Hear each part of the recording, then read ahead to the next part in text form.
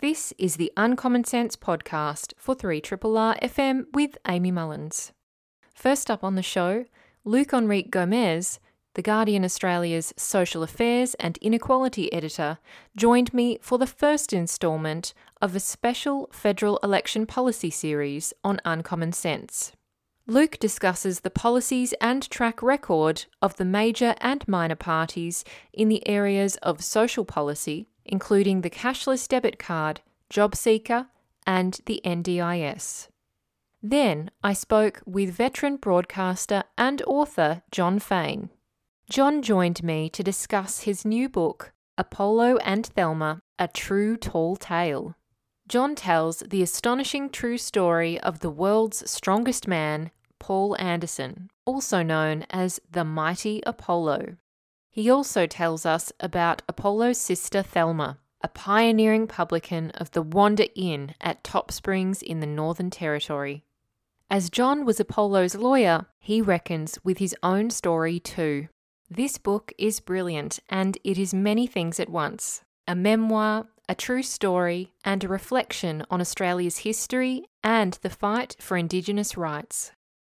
And finally, Rachel Denber, Deputy Director of the Europe and Central Asia Division at Human Rights Watch, joined me to speak about the atrocities and apparent war crimes being committed by the Russian military against Ukrainian civilians in Bucha, Ukraine.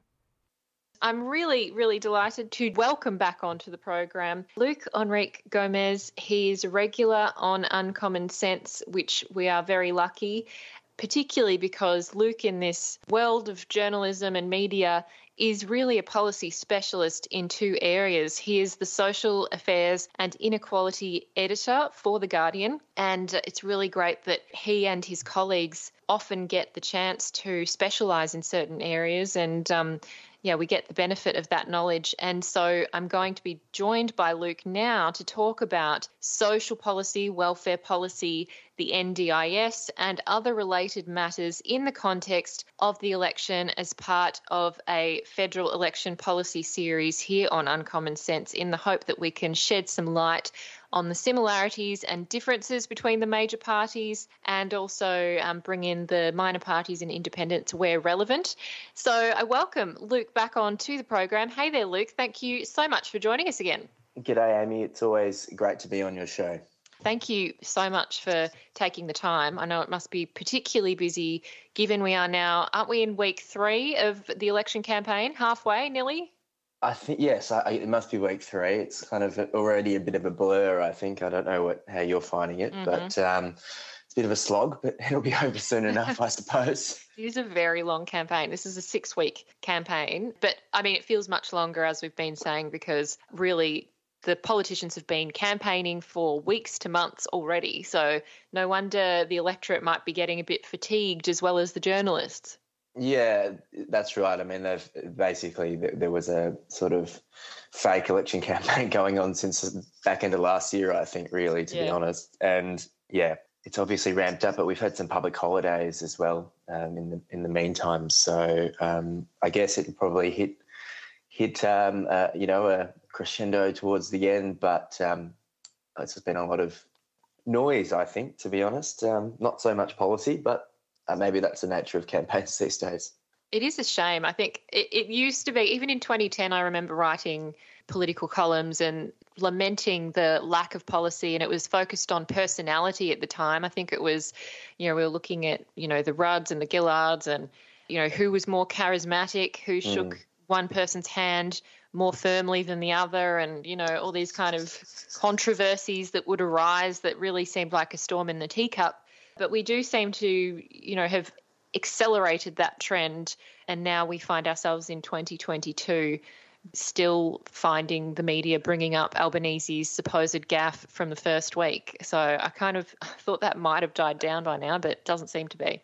No, and I mean, it's not my media commentary is not my specialty, but I do think that it was a little bit much, to be honest. But that's kind of just how politics is covered, I think, mostly. I mean, there are plenty of great political journalists, of course, particularly the Guardian Australia team.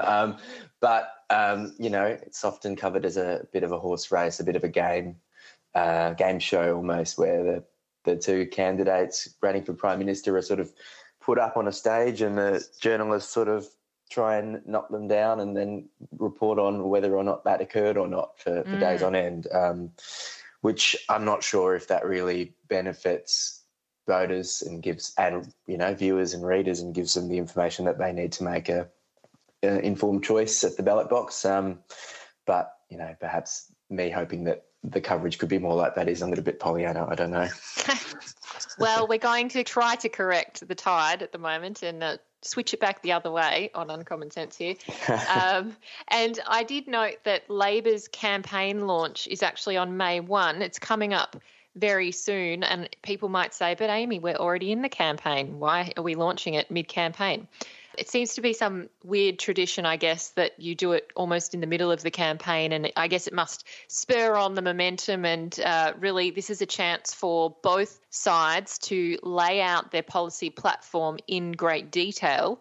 And Albanese is going to be doing that this Sunday, I believe, in WA, just after he gets out of COVID isolation, as long as all is going well.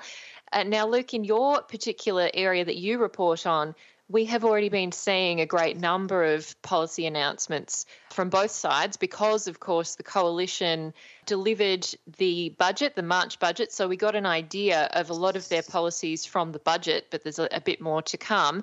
And then, of course, Labor now having this opportunity to point out in each area exactly what they're going to do. There won't be complete detail, as we've heard, and the costings will come later on in the piece. But I wonder, with your particular area that you're reporting on, what are you seeing as having been the focus of the two parties at the moment, and what kind of areas of announcements at these policy campaign launches do you think we'll potentially be getting, and what kind of gaps still need to be filled?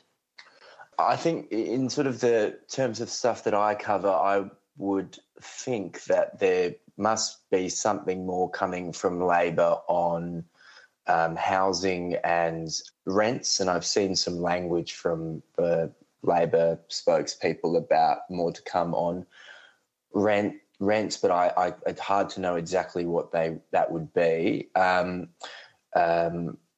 other, a lot of the Labor policy on sort of welfare and social policy is quite bare, I think, decidedly so.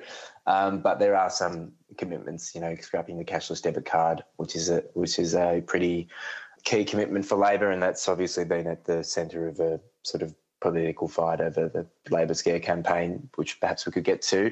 But yeah, I think it will be, I don't think there will be too much more in the areas that I report on, but perhaps something on rents.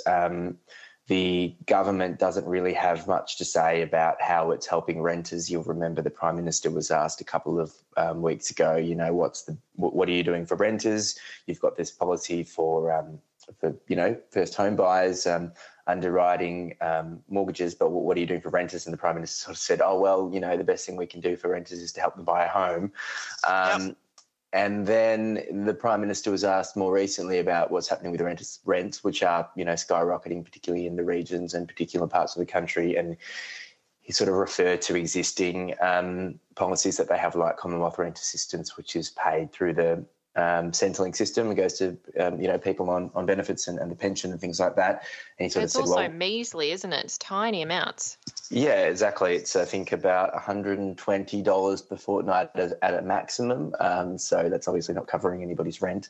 But yeah, I think there might be something more from Labor on that. But I don't know exactly how that will happen, because clearly they've said that on the sort of social security space, JobSeeker is not something that they're going to touch in the first budget, but I've heard Linda Burney sort of saying, rent assistance is something we need to look at.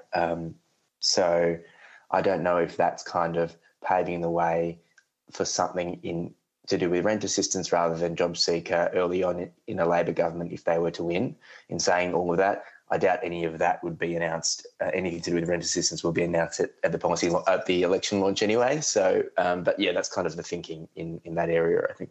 That's really interesting. I remember last election in 2019 that, Labor ran fairly clearly on seeking to review at least the JobSeeker rate, because there was consensus across social services, not-for-profits, charities, the business lobbies, pretty much everyone in the community except politicians, that the rate needed to be raised. It is, far below poverty levels at the moment. And, although there was a kind of slight increase by the coalition, slight permanent increase, a lot of people have said that the current base rate of $46 a day is just not enough. So there is a clear difference, at least between Labor in 2019 and Labor in 2022, in terms of that particular policy.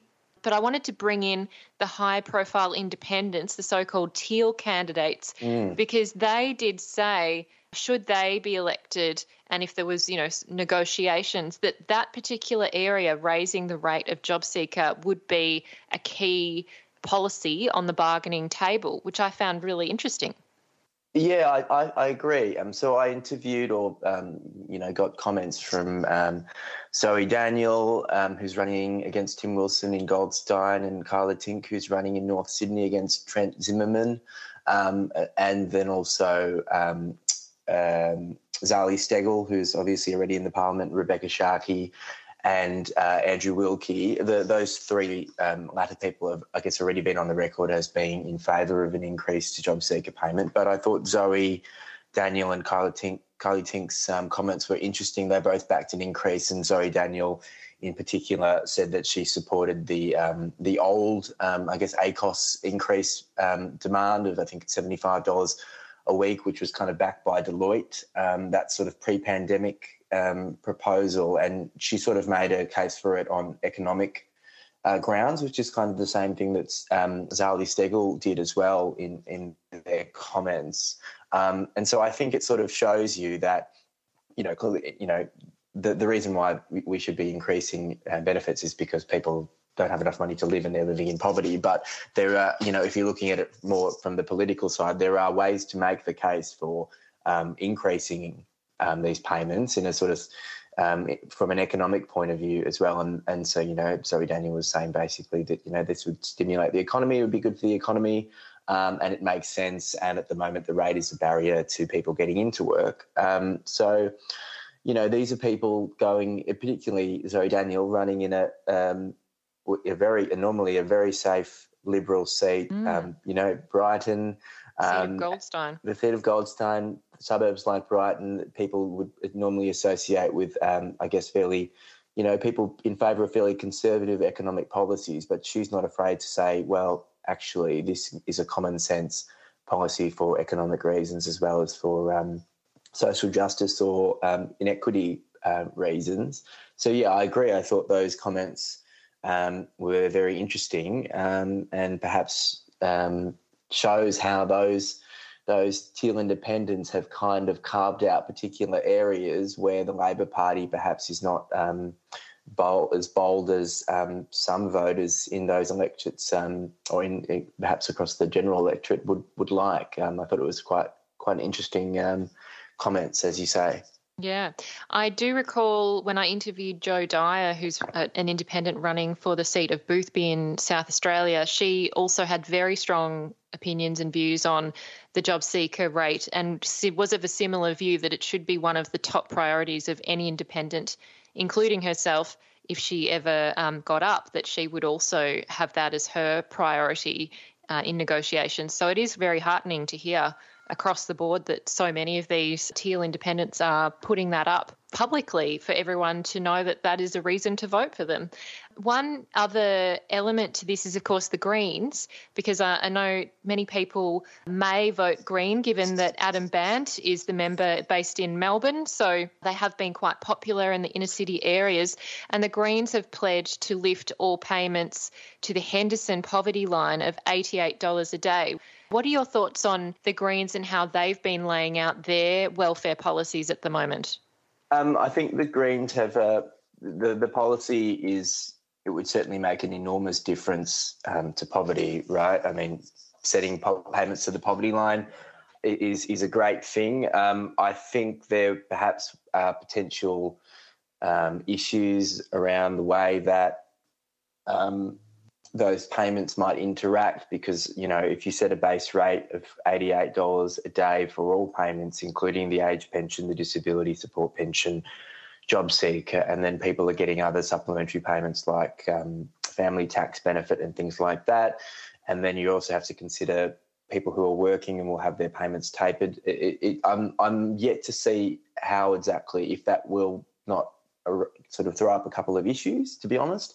But, it's a clear pledge and the aim of the policy, which admittedly, is quite expensive, but it will do what it says on the box, which is that it will basically almost, I'd say, eliminate poverty in Australia if you were to ensure that everybody on a government payment was over the poverty line. I suppose the other complicating factor is, I'm not here to say that the Henderson poverty line has no value. I think it's a great measure, and certainly in lieu of having an official poverty line in the country, the federal government doesn't want to adopt one at all. I think it's useful, but it is a poverty line that was sort of created in the mid-70s and since then has been indexed according to CPI. So, I think that as what they'll be doing partly would just be restoring the coronavirus supplement, setting the payments back to what they were during the pandemic, and I think that would be a great thing. But I think that also there would be a good idea to have some kind of review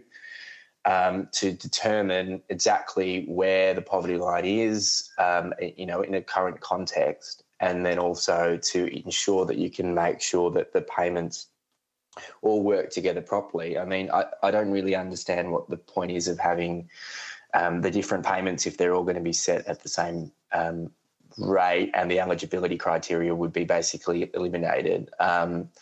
But, it's a strong position, and I think at least it puts it reminds people the payments are far too low and people are living in poverty, and it's a political choice to have that occurring, and the Greens policy makes that incredibly clear, I think. It's an excellent point about updating the poverty line data and reviewing that. And one related policy area that certainly has been at the front of people's minds is the cashless debit card, as well as the basics card, which we have discussed in a bit of detail in the past on this show with yourself, Luke. The cashless debit card, for those who don't recall, is a form of income management that quarantines up to 80% of someone's welfare payment onto a card, and it can't be used to withdraw cash, buy alcohol, or be used on gambling products. It also is really limited in the different types of shops it can be used at. It can't just be used anywhere like a normal debit card would.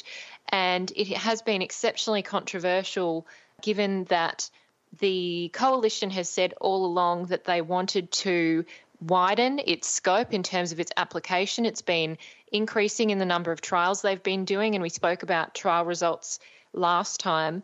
But the contestation in the last week or so has been how many payments or payment types would be put onto a cashless debit card under a new coalition government if they were elected. So I wonder, could you take us through the cashless debit card, in particular who it's currently affecting and who it could affect in realistic terms based on past statements and current statements? So the cashless debit card is running in a couple of trial sites around the country. So East Kimberley and Goldfields region in WA, Ceduna in South Australia, the Bundaberg and Hervey Bay in Queensland, and then it also operates in a little tiny trial site in the Cape York and in the Northern Territory, where it's kind of being promoted as a replacement to the basics card because the government argues that it's a sort of superior sort of platform or something along those lines. Now, it's a little bit complicated because in each of those trial sites there are different people who are on different payments that are compulsorily forced onto the card. So in some of the trial sites there would be people on the disability support pension, for example, that are on the card. In other trial sites, it's mostly people on the JobSeeker payments, and there are age there are ages factored in some of the trial sites, like in the one in Queensland, in Bundaberg and Hervey Bay. In Cape York, the card works a little bit differently, and this gets into the weeds a little bit, but there's an organisation called the Family Responsibilities Commission, which is an Aboriginal-led statutory authority in Queensland, which basically determines whether or not people in that small Cape York trial are put onto the card after there's kind of a process where,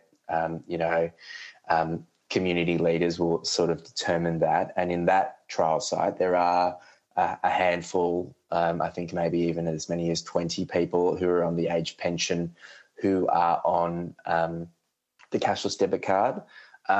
So combining that fact and the fact that the Minister, Anne Ruston, has made some comments in the past where she has talked about a desire to expand the use of the card, and the Prime Minister as well, who said that Labor is essentially running a campaign, I think it would be fair to say a scare campaign, saying that the government, the coalition government in the future, would be putting age pensioners onto the card. The government basically says that's a lie, and they've ruled out doing that in no uncertain terms repeatedly.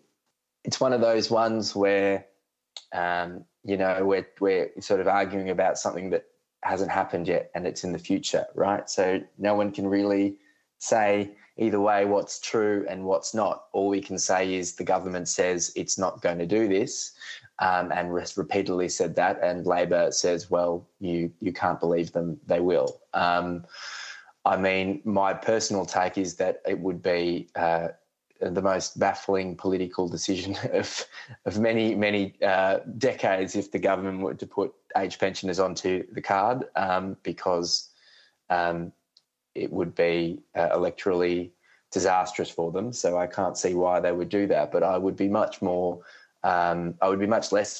if they did expand the card into more trial sites with a view to putting more people on it. For example, Pauline Hanson has said that she'd like to have everybody under the age of 35 or 30 who are on payments on the cashless debit card.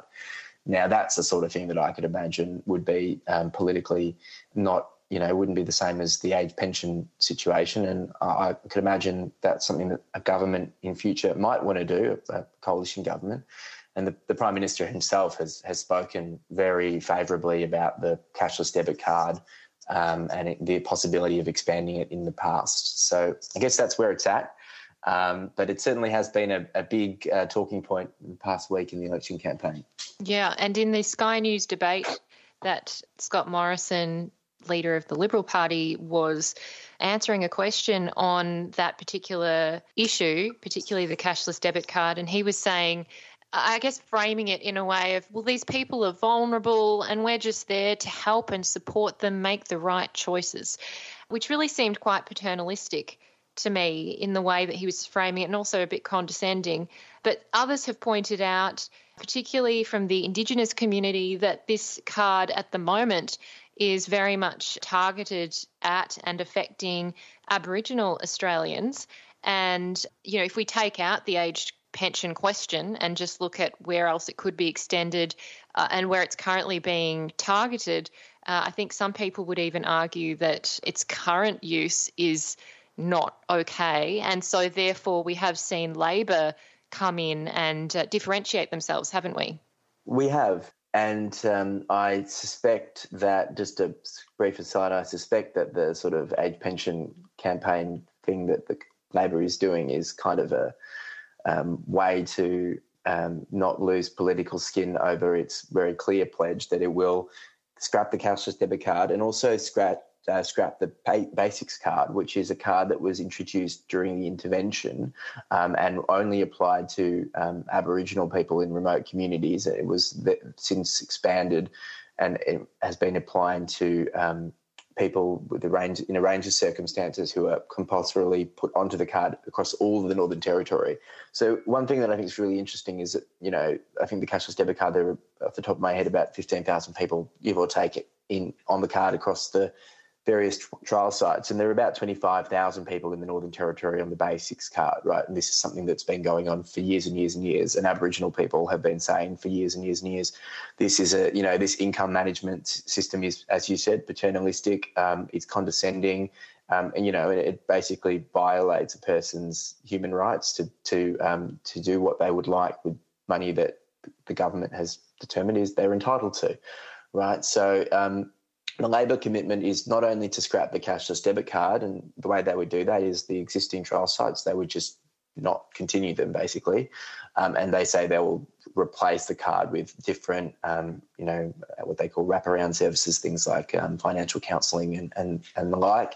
But they would also scrap the basics card as a compulsory program in the Northern Territory. And what that would mean is that, more than 20,000 people who are at the moment getting half their payments onto a basics card, which can only be used in the limited circumstances that you described before, they would have the ability to come off the card and just have their payments paid into their bank account like anybody else in the country, like people who are listening to this in Melbourne right now who might be on the JobSeeker payment or other payments, those payments are paid into their bank account. And what the Labor commitment means is that in the Northern Territory, those people will be afforded the same right, which I think is really significant. Yeah, absolutely. And you reported that only 2,400 of the people on the basics card are doing so on a voluntary basis. So that's about 22,000 who aren't choosing to do that, and it's a compulsory situation. So I'm really glad there is a differentiation there between the two parties, at least on one particular area that does matter. There's also the NDIS, which Yes. is something that we have also talked about in great detail, especially when the independent assessments controversy came up and the government was really seeking to change the way that people were assessed, and that assessment would then inform their plans.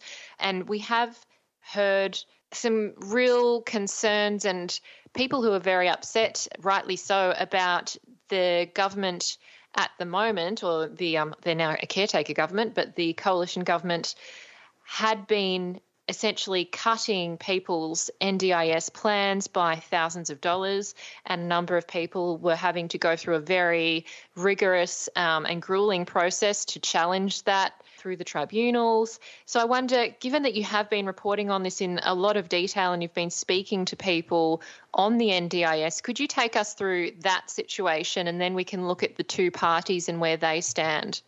Sure. So I think the best way to describe this is that in the NDIS, there's almost been sort of two competing storylines going on at the moment, where the scheme itself, the cost of the scheme, which is essentially the payments that are made to people on it to cover their support packages, the overall cost has been increasing quite significantly over some time, or at least since maybe, for the past 12 to 18 months, and it's projected to increase in scope and size significantly in the next 10 years.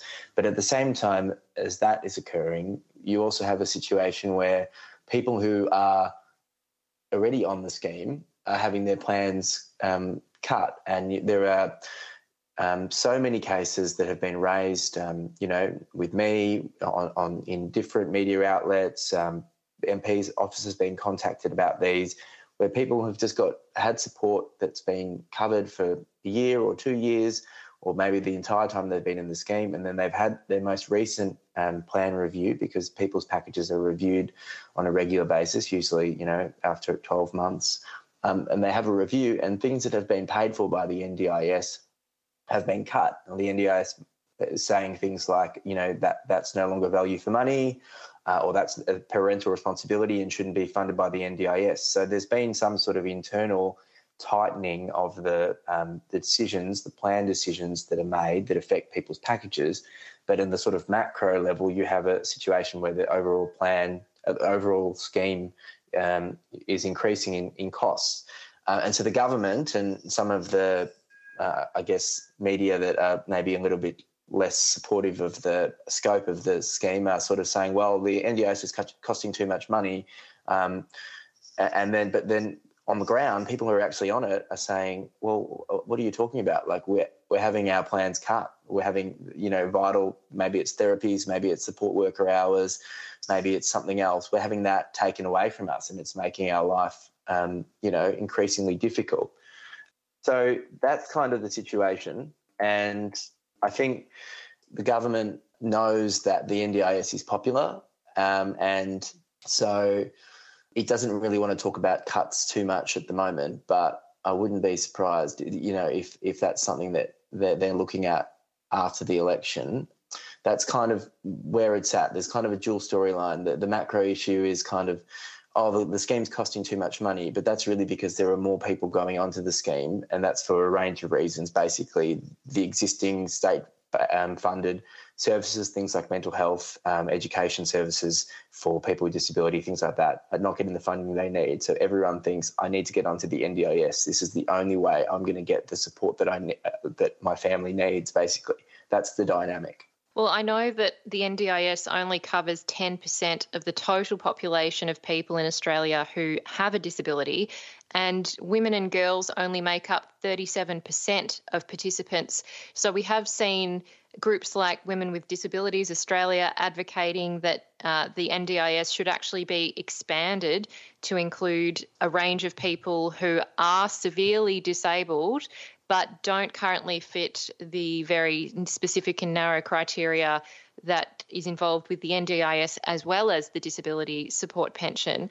So I thought that was quite interesting, as well as the other kind of narrative that Labor is running in opposition to what you were saying there about the coalition and how much it's costing, which is this argument that, well, actually, the NDIS is providing great economic stimulus and social advantages as well, including obviously the number of staff that go into the industry, but also then people with a disability are able to participate in society, whether that is going to university or having a job or doing any other thing that makes them fulfilled as a human being. If we look at the metrics in terms of the benefits, Elle Gibbs has done a great thread a few days ago laying out some of the great benefits, including that the NDIS would only have to produce an annual gain of $3,800 per participant to meet a cost-benefit test, which is what the Productivity Commission has said.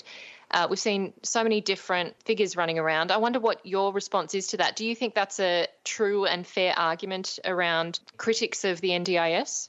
I think it is a really important response, because often, and as I sort of was pointing out before, the in Canberra and in the national media, the NDIS is kind of is viewed as only in terms of how much it's costing the federal government, and then there's will be a kind of as an aside, yes, we acknowledge that it helps people, et cetera, but I mean, there are economic benefits to the NDIS, and you sort of touched on them. I mean, it means that people who otherwise couldn't work, couldn't study, couldn't participate in the economy are able to do so. And then, as you mentioned, there's also, thousands and thousands of people who are employed directly or indirectly through the NDIS because it exists. So I think that the debate needs to cover and include that perspective as well. If we're only going to talk about the cost to the federal government without talking about the benefit, not only from a social perspective but from an economic perspective, it's really not telling the whole story. So I think Elle's point is really salient, and I think that per capita has had research which finds similarly that there is the NDIS contributes, I think it's $2 to gain for everyone, $1 spent by the government, $2 benefit to the economy. These are all forecasts and models and the like, and they're always imprecise, but I think it just tells you that it's not as simple as some sort of situation where people with disability are merely getting, these services and supports, and there's no flow on to the rest of the economy, there is. Yeah. And I think it assumes, completely wrongly so, that people with disability are these kind of passive individuals who aren't mobile, who aren't doing things, who don't want to engage, which is just completely the opposite of the situation. I know it's true that so many people feel hamstrung and frustrated by their disability at times, despite, people saying they also do feel blessed at times because of what they've learnt and the inner reserves they've got. But I think it's really clear that when politicians don't understand or don't know people with a disability and don't have that understanding of their true contributions to society, whether that is economic, but there are many other measures. So, yeah, I think it's quite stark. And I wanted to draw now on Labor because they have announced an NDIS policy. Bill Shorten, the minister and, one of the key architects of the NDIS with Julia Gillard, he's come out and announced a massive overhaul of the NDIS. So could you take us through just like the key areas that Labor believes needs to be changed and what your assessment is of them? Sure. So firstly, they've announced a review which would look at the scheme's design and sustainability, and that will probably address some of the issues that we talked about before. But they've also said they're going to increase the number of staff in the agency, and that's really important because, in terms of getting the right plans and planners having enough time to speak with the people that they are assessing in order to ensure they've got the right supports. That's really important. They've one of the things that Bill Shorten and Labor have sort of touched on to try and counter the narrative about the NDIS being increasingly expensive is the idea of cracking down on so-called cowboy providers and also the consultants' contracts, and that could be consultants' contracts for things like internal research and evaluation, but also things like, external law firms who are contracted to contest tribunal matters against people with disability who are, challenging cuts to their plans or things like that. I think on that latter point, probably more detail is required. I'm not sure how much could actually be gained financially from that, but in saying that, it's certainly the spending on external law firms, it's about $30 million over the past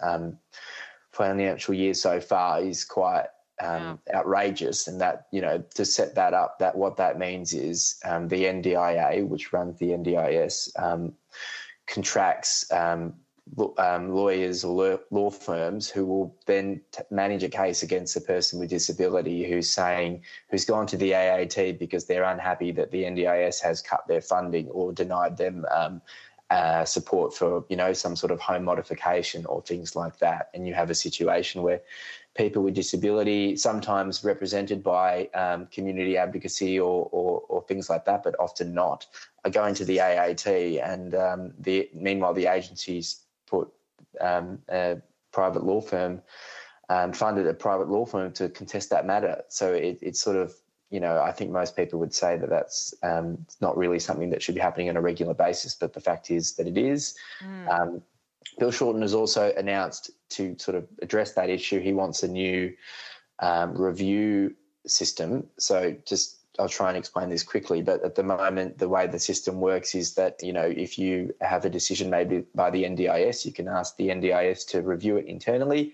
And then after that, if you're still not satisfied, you go to the Administrative Appeals Tribunal, which is sort of a tribunal that reviews government decisions, whether that's Centrelink, migration, NDIS, things like that. That's a really lengthy process. It's just sort of a quasi-court type situation. And there's been a 400% increase in the number of NDIS participants who are going through that process because of things like cuts.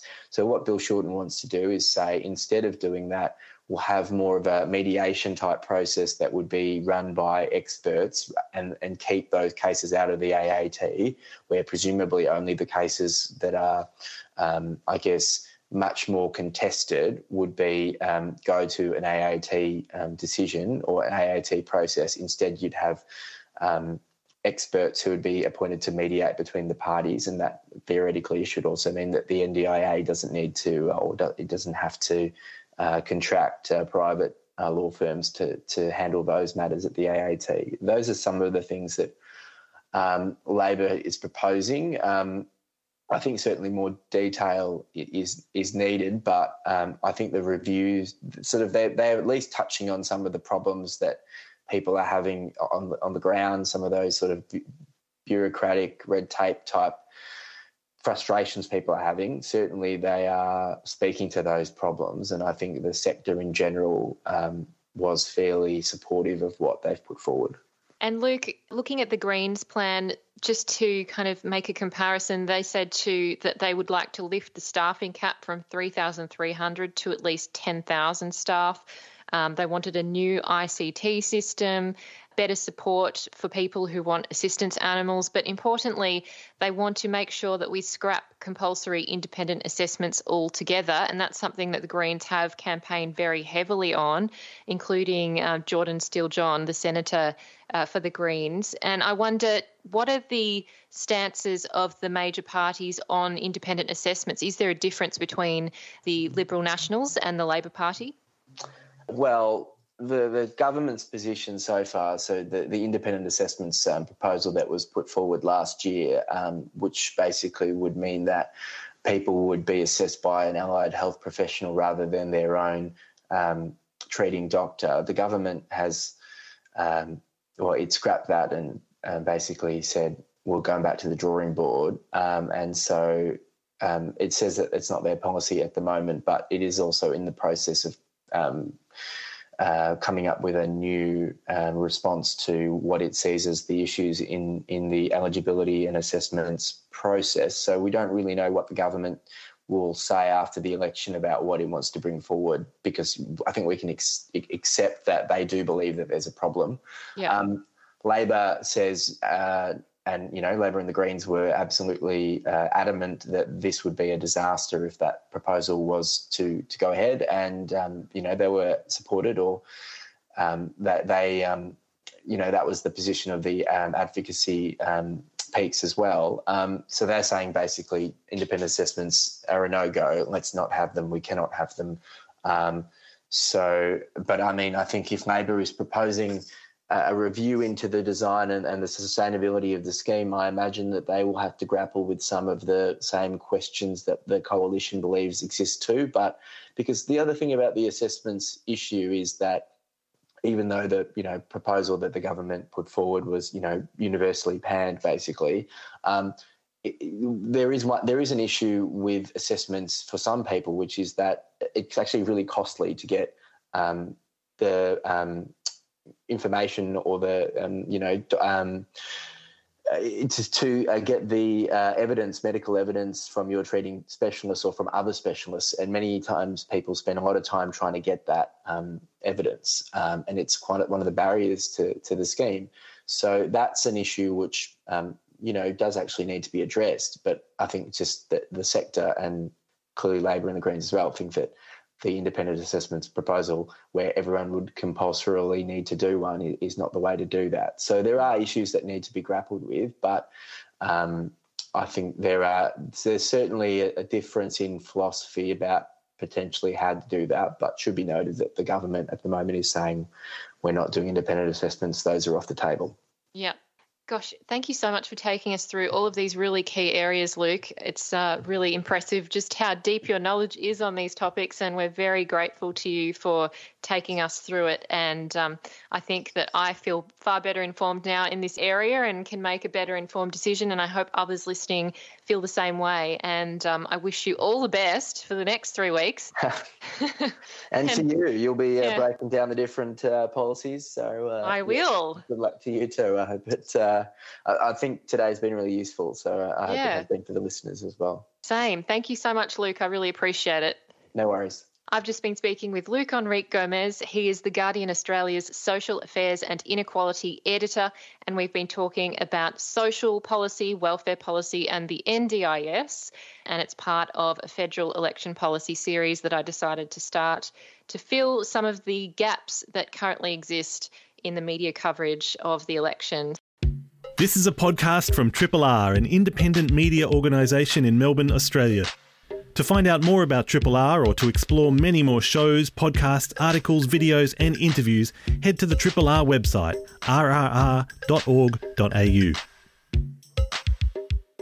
And it's my absolute pleasure to welcome onto this show Jon Faine, who is known to pretty much everyone in Melbourne, I would hope, but if he's not, he is a lawyer and an award-winning broadcaster who happened to host the agenda-setting morning broadcast program on ABC Radio 774.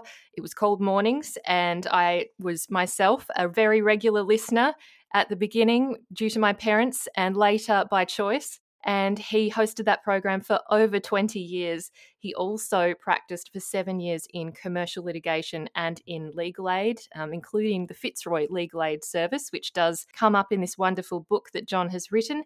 And also, I was really interested that he hosted the Law Report on RN on ABC before he went into morning radio. So we're here today to talk with Jon Faine about his book, Apollo and Thelma, A True Tall Tale. It's out through Hardy Grant Books.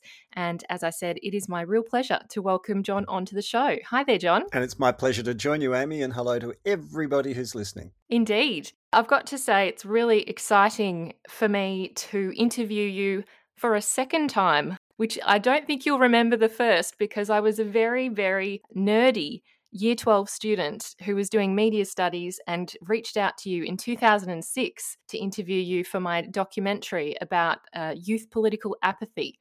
So now that I look back on that, it was quite ambitious, but I appreciate your time then as much as I do now. Well, good on you for having had a go. And was I horrible to you? No. You were very kind. I'm reassured. Yeah. Jon, it's so hard to know where to start in Apollo and Thelma because there are so many parts to this story and it is just enthralling to read. I did read the entire book and it's thank you. Yeah, no, every page was a page turner, I've got to say. I just loved the way that you wrote it, and I think in particular you take us into your confidence in a way that is really warm and generous. I kind of read it thinking of you having a bit of a twinkle in your eye when you were perhaps writing it because a lot of mischief comes through as well. Thank you. And I guess, I mean, it's a pretty untidy book according to the conventions of publishing. It's not about just one thing. But it's up to you to tell me whether or not I managed to connect all the different strands. It's a bit untidy, but then our minds are usually untidy too, aren't they? So What happened is I had the nucleus of the story, which is Apollo and Thelma's stories, and then it grew from there. And as it grew, I guess I sort of trusted myself to follow the threads, to tease out the threads and chase them, and then somehow make sure that they all came together again. And it's up to you and others who read it to tell me whether I've succeeded or not, but certainly that was my ambition.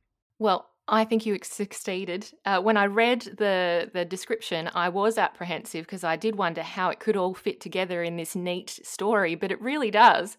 And the same characters keep appearing. So, you see people like Frank Hardy, Gough Whitlam. There's just many, many pieces that come back together. Some of your old colleagues from, legal days stop in and people from Darwin multiple times. So it is a really fascinating story because it's touching on personal biography, but also it's really bringing out some very important broader societal issues, which I hope we'll get to in a bit of detail later on in this chat.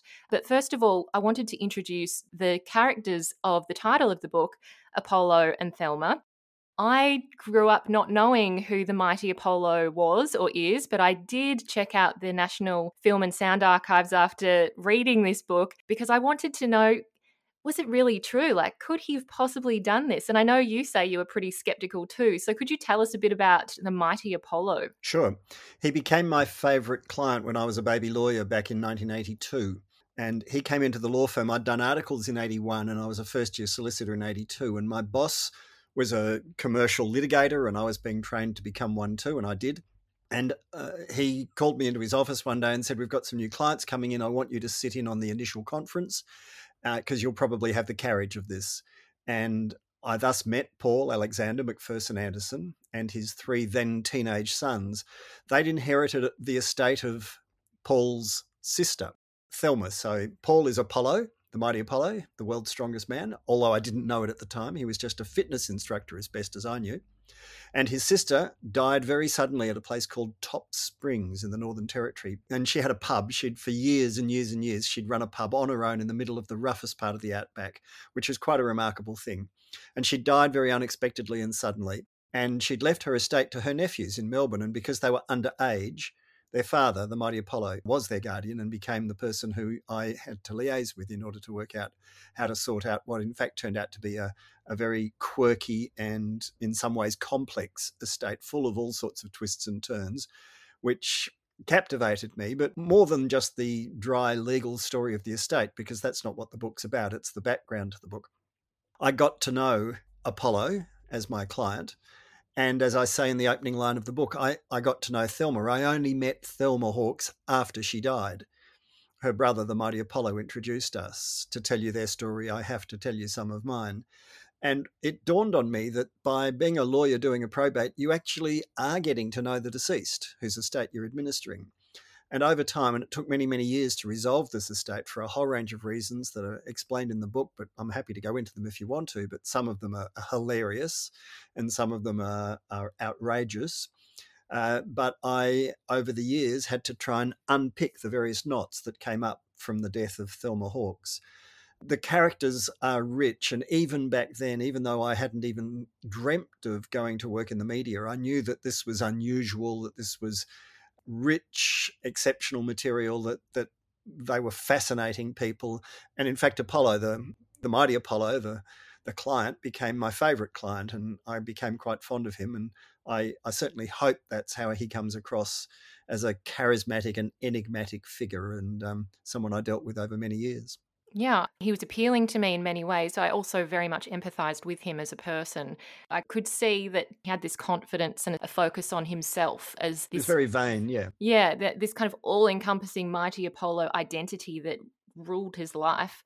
I'm not sure whether he let it rule him or vice versa, but it just was so fascinating to understand that a person had that much self-belief in themselves. Oh, extraordinary. He could do things, and this is inexplicable, even now. And I've spent years doing this. I mean, this was back in 1981, 82. I've lived with this story for 40 years, and I still don't understand how he could do the things he could do. And when you say, Amy, that you empathise with him, I'm sure you haven't had an elephant stand on you and survived to talk about it, and you haven't pulled a tram down the main street of Melbourne with a toggle in your teeth. And you haven't done all those feats of strength lying on a bed of nails while cars drive over your body. I mean, he did these things, and even to this day, nobody can understand how he was able to do these things. He said he had cosmic powers. He had special powers. And I'm not sure he had cosmic powers of strength, although he was phenomenally strong. But I'm pretty sure he had some special power that meant he couldn't feel pain the way everybody else does. He could block out pain and that way do things the rest of us can't do. And it's quite inexplicable. And I spend a bit of time in the book trying to work it out. And I don't think at any point I never come up with a clear answer. It is a puzzle. I mean, maybe he did have special powers. Maybe he did. We'll never know. Yeah, it seems like a medical or scientific mystery to me in a way. And maybe he had thicker skin, like quite literally, because as you show, there's a photo of him after lying on the bed of nails, and he's not like dripping blood or anything. There are pinholes, but you know, he just does seem superhuman in many respects. And the fact that he did that elephant wasn't a stunt, as you point out. He'd get very cross if you said anything was a stunt. He would correct you and say, no, these aren't stunts. Stunts are like what magicians do where they trick people. No, these are genuine feats of strength. And I am the world's strongest man. Now, you know, he wasn't a huge man. In fact, he was shorter than me. You know, he was 5.5 feet tall, not even. But as one of his sons, his youngest son, Bruce, says, he was built like a fire plug, like a fire hydrant. You just couldn't knock him over.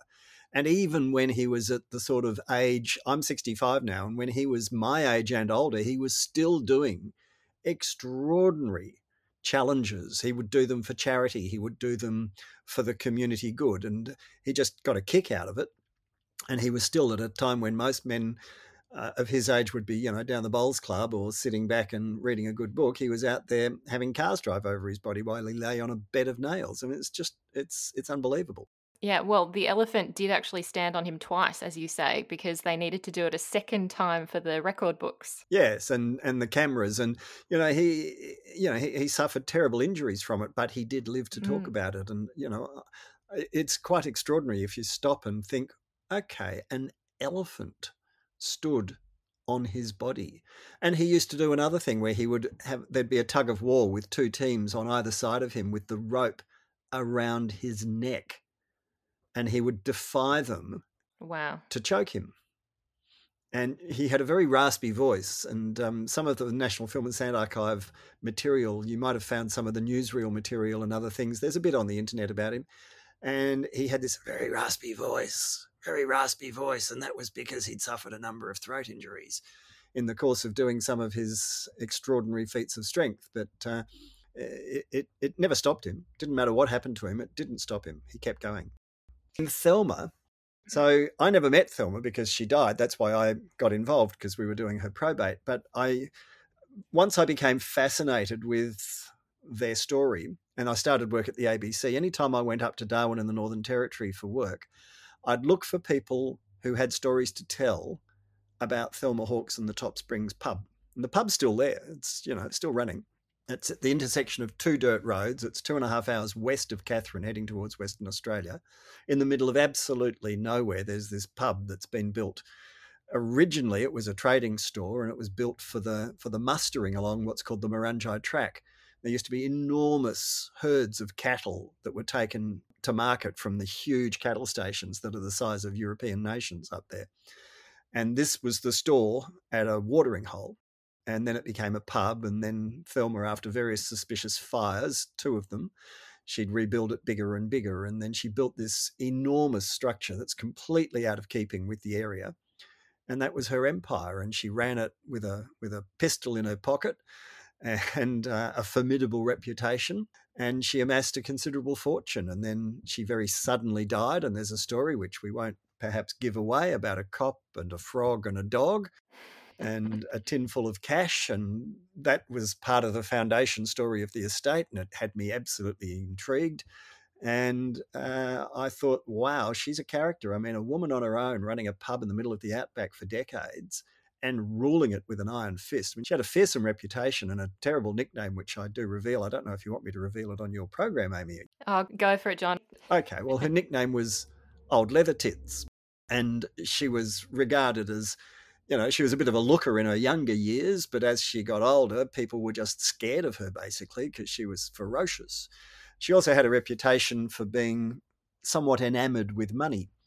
And she and her husband, Sid Hawkes, who I met and interviewed at length in Darwin many years ago, they fell out over money. And as he says, she worshipped money, and nothing would get in the way of Thelma Hawkes getting to some money, including her marriage. And he blames himself a bit for the collapse of the marriage and says, I was away because he was a truck driver and he was running a fleet of trucks and he was away a lot.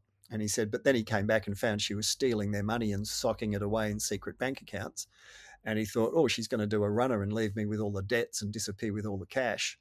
And he said, I realised what was going on and worked out, and I love this phrase, I worked out we were going to have to split the blanket. I've never heard anyone else use that phrase for a divorce, but it's a messy parting of the ways, as I explain in the book. And Sid's an extraordinary character, her ex-husband. There's a whole chapter devoted to him, but he could, quite frankly, Amy, he could be a book on his own.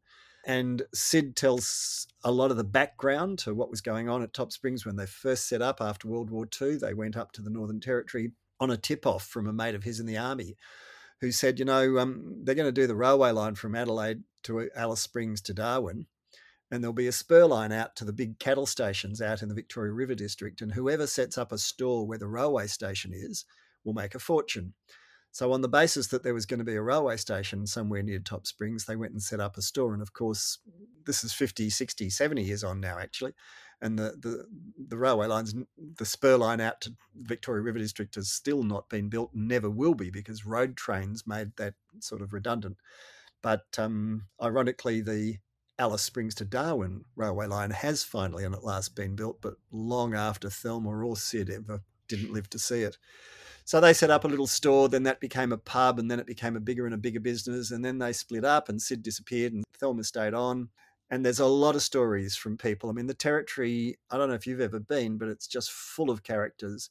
And as I started going up, and the first time I went was in 1982 for Thelma's estate, I just fell in love with the place, even though I was such a wet behind the ears, nerdy kind of Melbourne lawyer, and I was so out of place. But I loved it, and I've been going back ever since. Yeah, well, it comes through. It definitely comes through, the love for the Territory and the people there who are very unique, as you show and demonstrate. Everyone's a character. Yeah. Every single one's a character. In the Territory, they crack jokes about themselves, but it is rich. There's a lot of people up there who are running away from things, and there's a lot of people up there who just prefer the lifestyle, and it's exotic and it's different and it's real frontier stuff, although a little less now than it was even in the 1980s when I was first up there, let alone the 1950s when Thelma and Sid went up there. But the old timers, and they're a disappearing and vanishing breed now. They've got fabulous stories, and I loved in the 80s and 90s sitting down, talking to them, recording their yarns, and then a lot of that material, which was recorded on cassette way back in the day, a lot of that material is reproduced in the book as part of the context of this whole story, and it leads down. And we have to come to grips with this. I'm used to asking the questions, Amy, not answering them. But I end up through a circuitous route. And you mentioned Frank Hardy before, but I end up drawing a link between Thelma and her pub at Top Springs and one of the most famous episodes in the struggle for land rights in Australia, which is the Gurindji Walk-Off. And the whole, the Gurindji Walk-Off is, from little things, big things grow. It's that story, the Kev Carmody and Paul Kelly song, and also that iconic photo of Gough Whitlam pouring dirt into the hands of an Aboriginal stockman whose name is Vincent Lingiari. And that's the Gurindji Walk-Off. And Thelma's pub is the nearest pub to the cattle station Wave Hill where that all took place. And through my chance encounter at the ABC with Frank Hardy, and then starting to collaborate with him on a few little projects, which I explain in the book, I ended up revisiting and re-researching the Gurindji Walk-Off, and it took me down some fairly troubling paths, but ones I don't for a moment apologise for bringing up in the context of this story, because some of the stuff I read, some of the stuff I learned, it's the old, you can't unsee it, and we have to stop looking away. And we're talking about massacres, and we're talking about colonial era rape consistently. And once I had a reputation at the ABC for being a kind of fearless broadcaster, I suppose, if I was described in a word, and being able to ask and being prepared to ask the mongrel question. As Tony Abbott once said, he introduced me to Margie at the Boxing Day cricket test one year, and he said, "Oh, Margie, this is Jon Faine. He's the ABC's Melbourne host, and he's an equal opportunity mongrel." He asks everyone the hard questions. And I said, "Thank you, Tony. That's the best job description anyone's ever given me, and I'll quote you," and I do. And having that reputation meant when I learned about the history of some of these massacres and some of what had gone on in the Territory back in the day, I was not prepared to leave it out. I was not prepared to say, "Oh, that's all a bit unpleasant. Let's pretend I didn't know that." And for personal reasons, which I also reveal, I decided this has to be part. And in context, it fits in. This has to be part of the story. And so it is. It's true. And it's part of your personal story, as you show, because your stepson, Nigel, is of Aboriginal heritage. And that's a really interesting part of the story as well. And it's so great to understand how that might have influenced you in this book. It absolutely has. And I had to negotiate permission from not just Nigel, who's our eldest son, and his brother Jack, but particularly my wife Jan. And I had to get permission from the individual people to include their story. But it's not done gratuitously. It's done because it's part of my rationale and it's part of my motivation for breaking what really is a 30-year silence. I mean, I've been at the ABC, I was there for 30 years. And in all that time, this was a much bitten tongue, but not anymore. And the reasons I explain in the book, It's to do with what I regard as embedded and deep-seated racism in the Australian psyche and in our culture, and I've seen it with my own eyes. I've never talked about it, but I have had that situation where Jan and I are up visiting relatives in Queensland who are Aboriginal, and we've been on holiday with them, and we've said, oh, look, let's go and have some lunch. There's a cafe and there's no parking. Okay, well, look, I'll drop you, Joe and Pat, we'll drop you at the cafe and we'll come back when we've got a park. We drive around the block, we get a park, we come back and they're standing outside the cafe and we go, oh, what's wrong? And they go, oh, they say they're full. And I go, I can see through the window, there's lots of empty tables. Well, they said they were full. They must be reserved. And I go, no, that's bullshit. So I'll go into the cafe and say, have you got a table for 4? And they'll go, yes, certainly, Sue. Would you like that one in the window? And I go, yeah, sure. I'll just go and get my family from outside. And when Joe and Pat walk in, jaws drop and people gape and you just go, I can't believe this just happened, but it did. And that was only a few years ago. And we could talk till the cows come home. I could give you anecdotes and accounts and stories, some worse and some more trivial, but equally hurtful. And, Jews don't have a monopoly on guilt, nor do Jews have a monopoly on suffering, but it's my background and my family background coming from the Jewish community that I think makes you even more aware and sensitive to these things. And when I saw the same sort of prejudice impacting on my son and his family, I got pretty pissed off, and I've thought, okay, I'll add my voice to all those others, and some of them much more powerful and strident and better placed than me, but I'll add my voice. I won't just sit there and go, oh, well, it's private. And with permission, I've added some of these stories into the book. Mm. Well, we will talk about the Gurindji walk-off because I loved that part of the book. It is right towards the end, and you do quote quite heavily from your experiences going there and visiting and meeting some really wonderful locals and Aboriginals there who had first-hand experience or knew people who did. So it was really wonderful to read about. But I want to also talk about the fact that this case that started with Thelma and her estate, I mean, it really did follow you around in a very uncanny way. It seemed to follow you from law firm to, when you got to the legal service and you found a law firm, you could put it in so you could still work on it. So it seems like not only did it follow you, but you wanted it to kind of follow you perhaps. Well, I didn't want to lose the personal connection because apart from anything else, they were not your typical clients. I mean, they weren't commercially savvy and sophisticated. And I didn't want them to go through the distress and the additional expense that would be involved in having to start all over again with another lawyer. It was much easier, because it was so quirky, it was much easier just for me to finish it.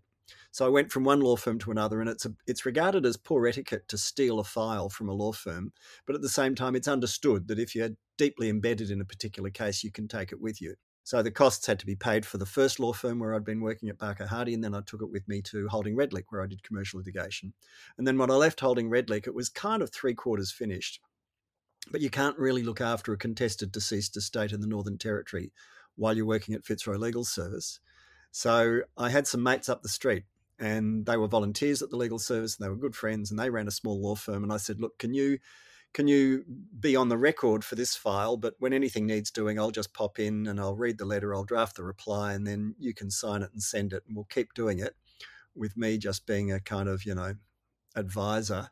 And it was perfect. It meant that there was no disruption to the family, and I could finish it off, even though I was a legal aid lawyer by then. And then I thought it was all over. Yes, you're quite right. It kept following me. It kept popping up again and again and again later in my life. And it sort of became like one of those, those dinner table stories where at a dinner party when you've had a glass of wine too many and you start kind of rabbiting on. It became one of those. And then over the years, I thought, there's more to this than I know. There's a whole lot here. There's gaps in this, and I reckon I can fill them in. So that's when I started interviewing people and recording on cassette all these stories about the territory and about Apollo and chasing up different leads. And I had a whole box. I had a cardboard box full of stuff about Apollo and Thelma, and I'd sort of toss things in whenever I found them.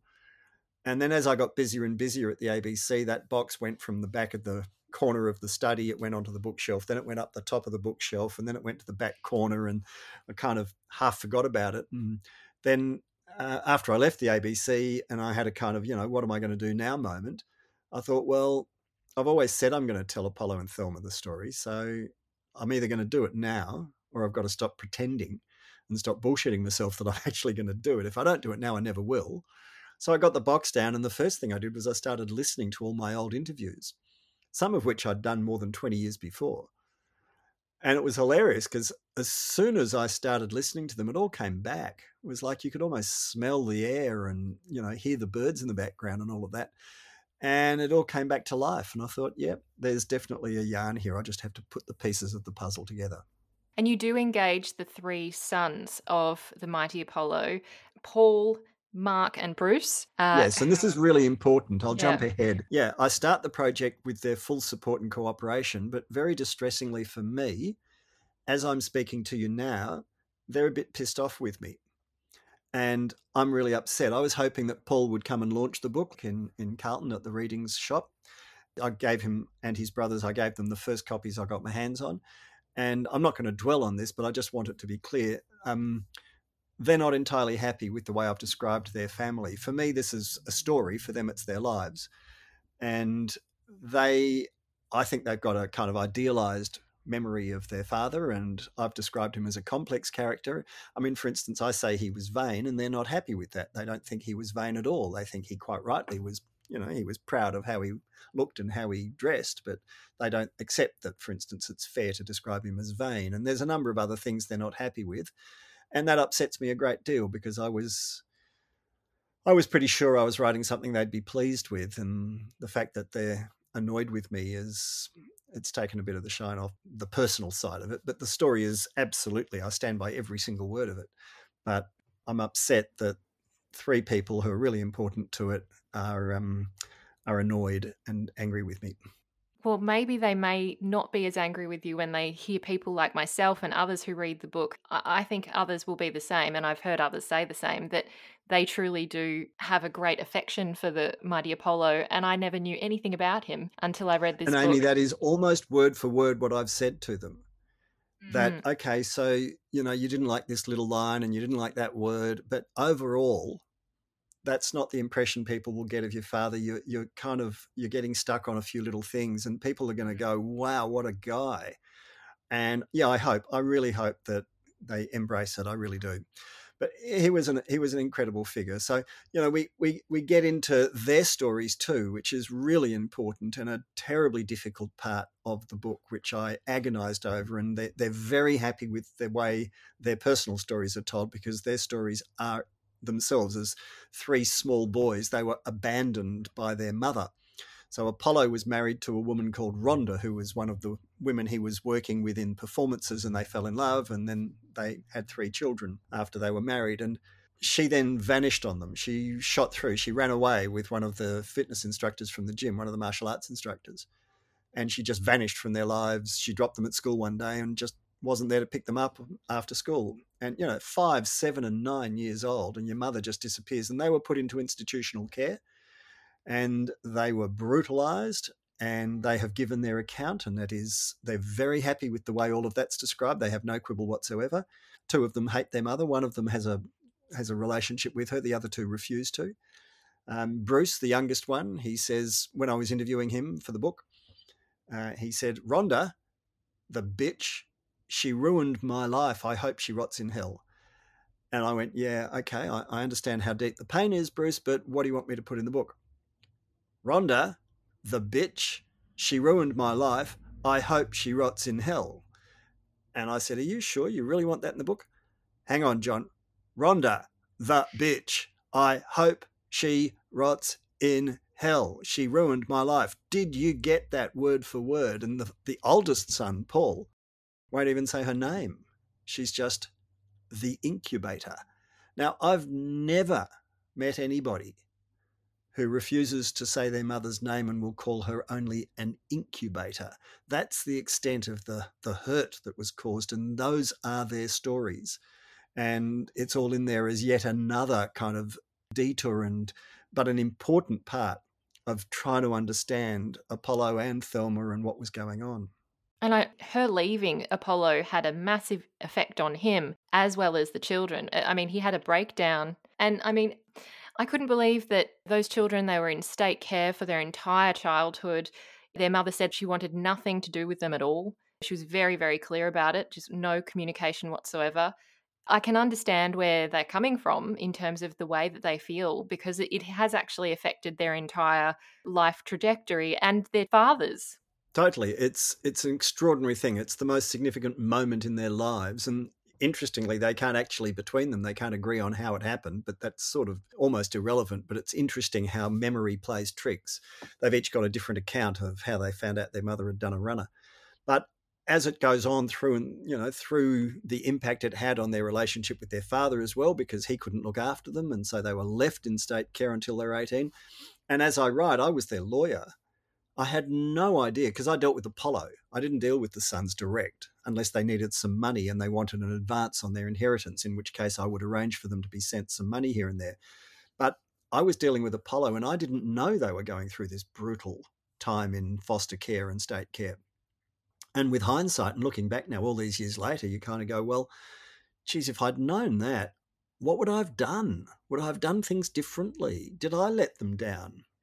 Maybe by being a kind of commercial lawyer worrying about the money rather than their well-being, maybe I didn't do the right thing. So there's a bit of introspection there too, and a bit of a reflection on the role of lawyers, because I've always been fairly, I've been fairly critical of some aspects of the practice of law, having done it for long enough to kind of decide I didn't want to do it for the rest of my life.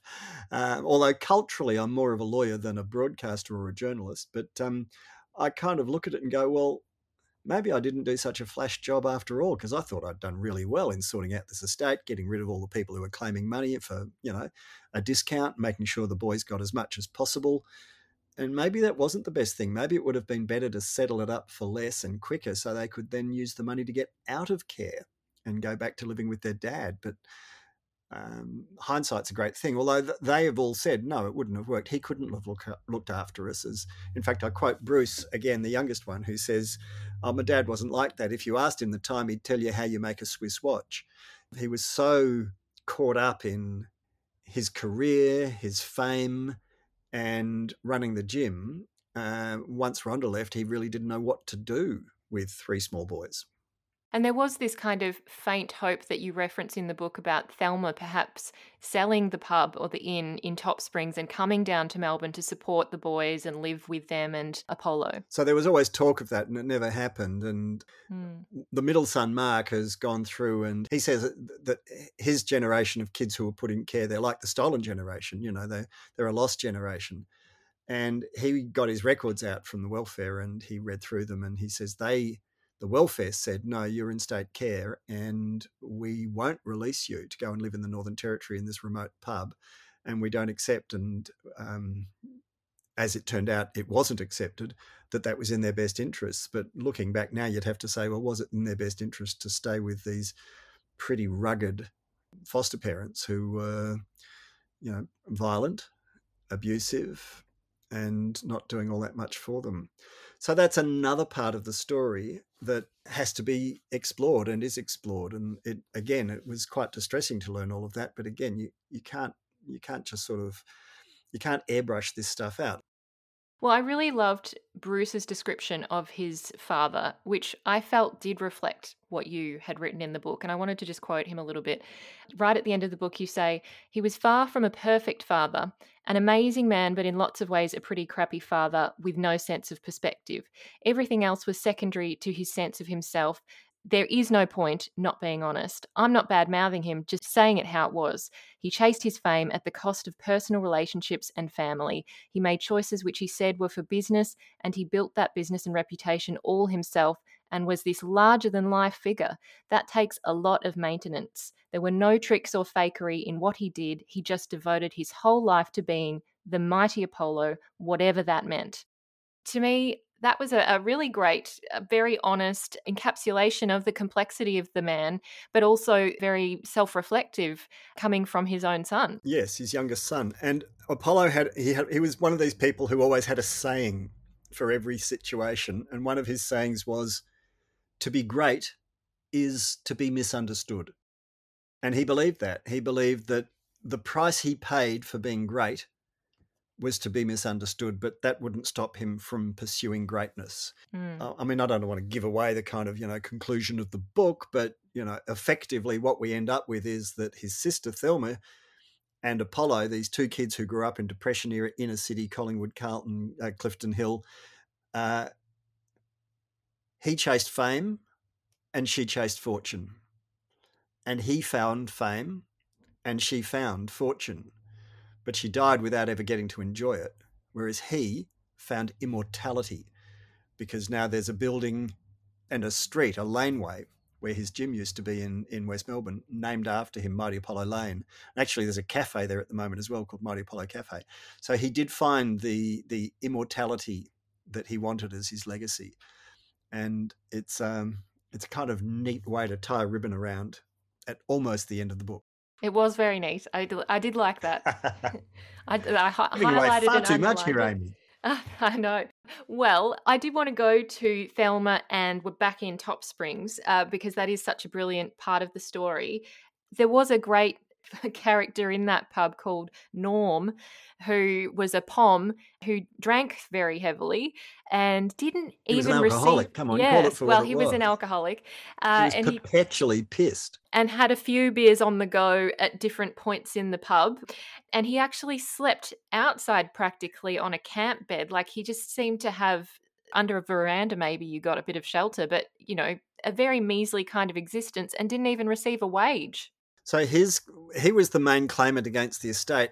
After Thelma died, Norm, who'd worked for her for years and years and years as her loyal sidekick, Norm said, well, I had this deal with Thelma, which was I wouldn't draw a wage, but when she sold the pub one day, she'd pay me out half. So he claimed to own the pub. And so we had to fight him over whether or not he had a legitimate claim. And of course, he had nothing in writing. And so we had to go forensically back through all the bank statements, which were kind of fictional because she didn't go to the bank. The bank was 2.5 hours drive each way. So you're not going to do a 5-hour drive to go to the bank. When she did go to a bank, either in Darwin or Katherine, it was usually to sock away, $10,000 or $20,000 cash in a deposit.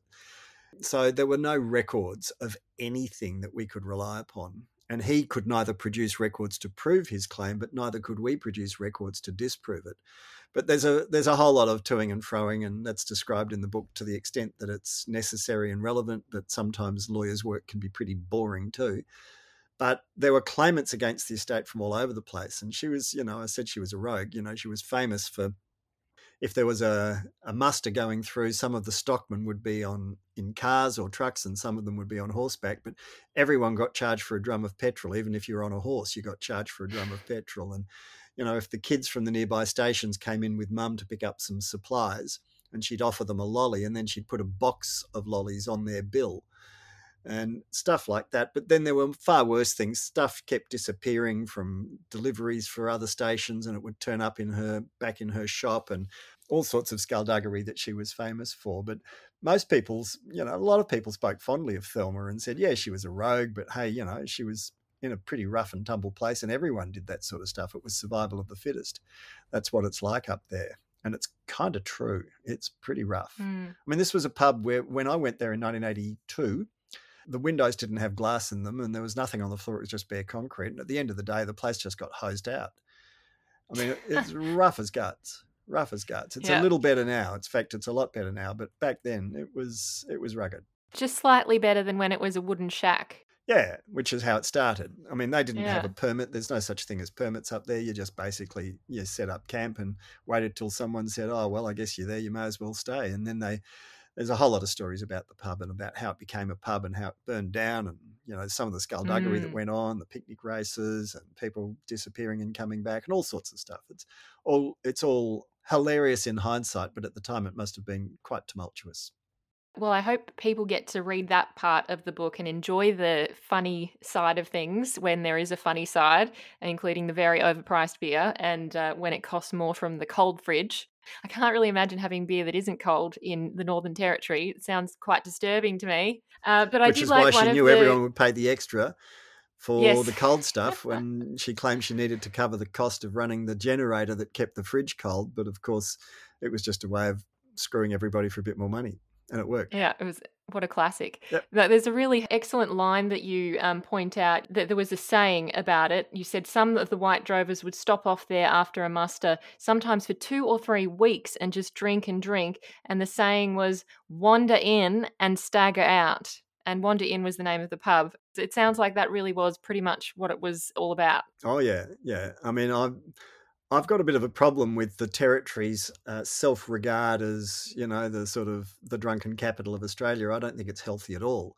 And if anyone's spent time, not just in Darwin or Alice Springs or Katherine or any of the other places, but certainly the more remote you get, the rate of consumption of alcohol and the damage it causes in communities, black and white, is just extraordinary. And until grog gets dealt with as an issue up there, and I can't see it happening. I'm 65. I don't think it'll happen in my lifetime.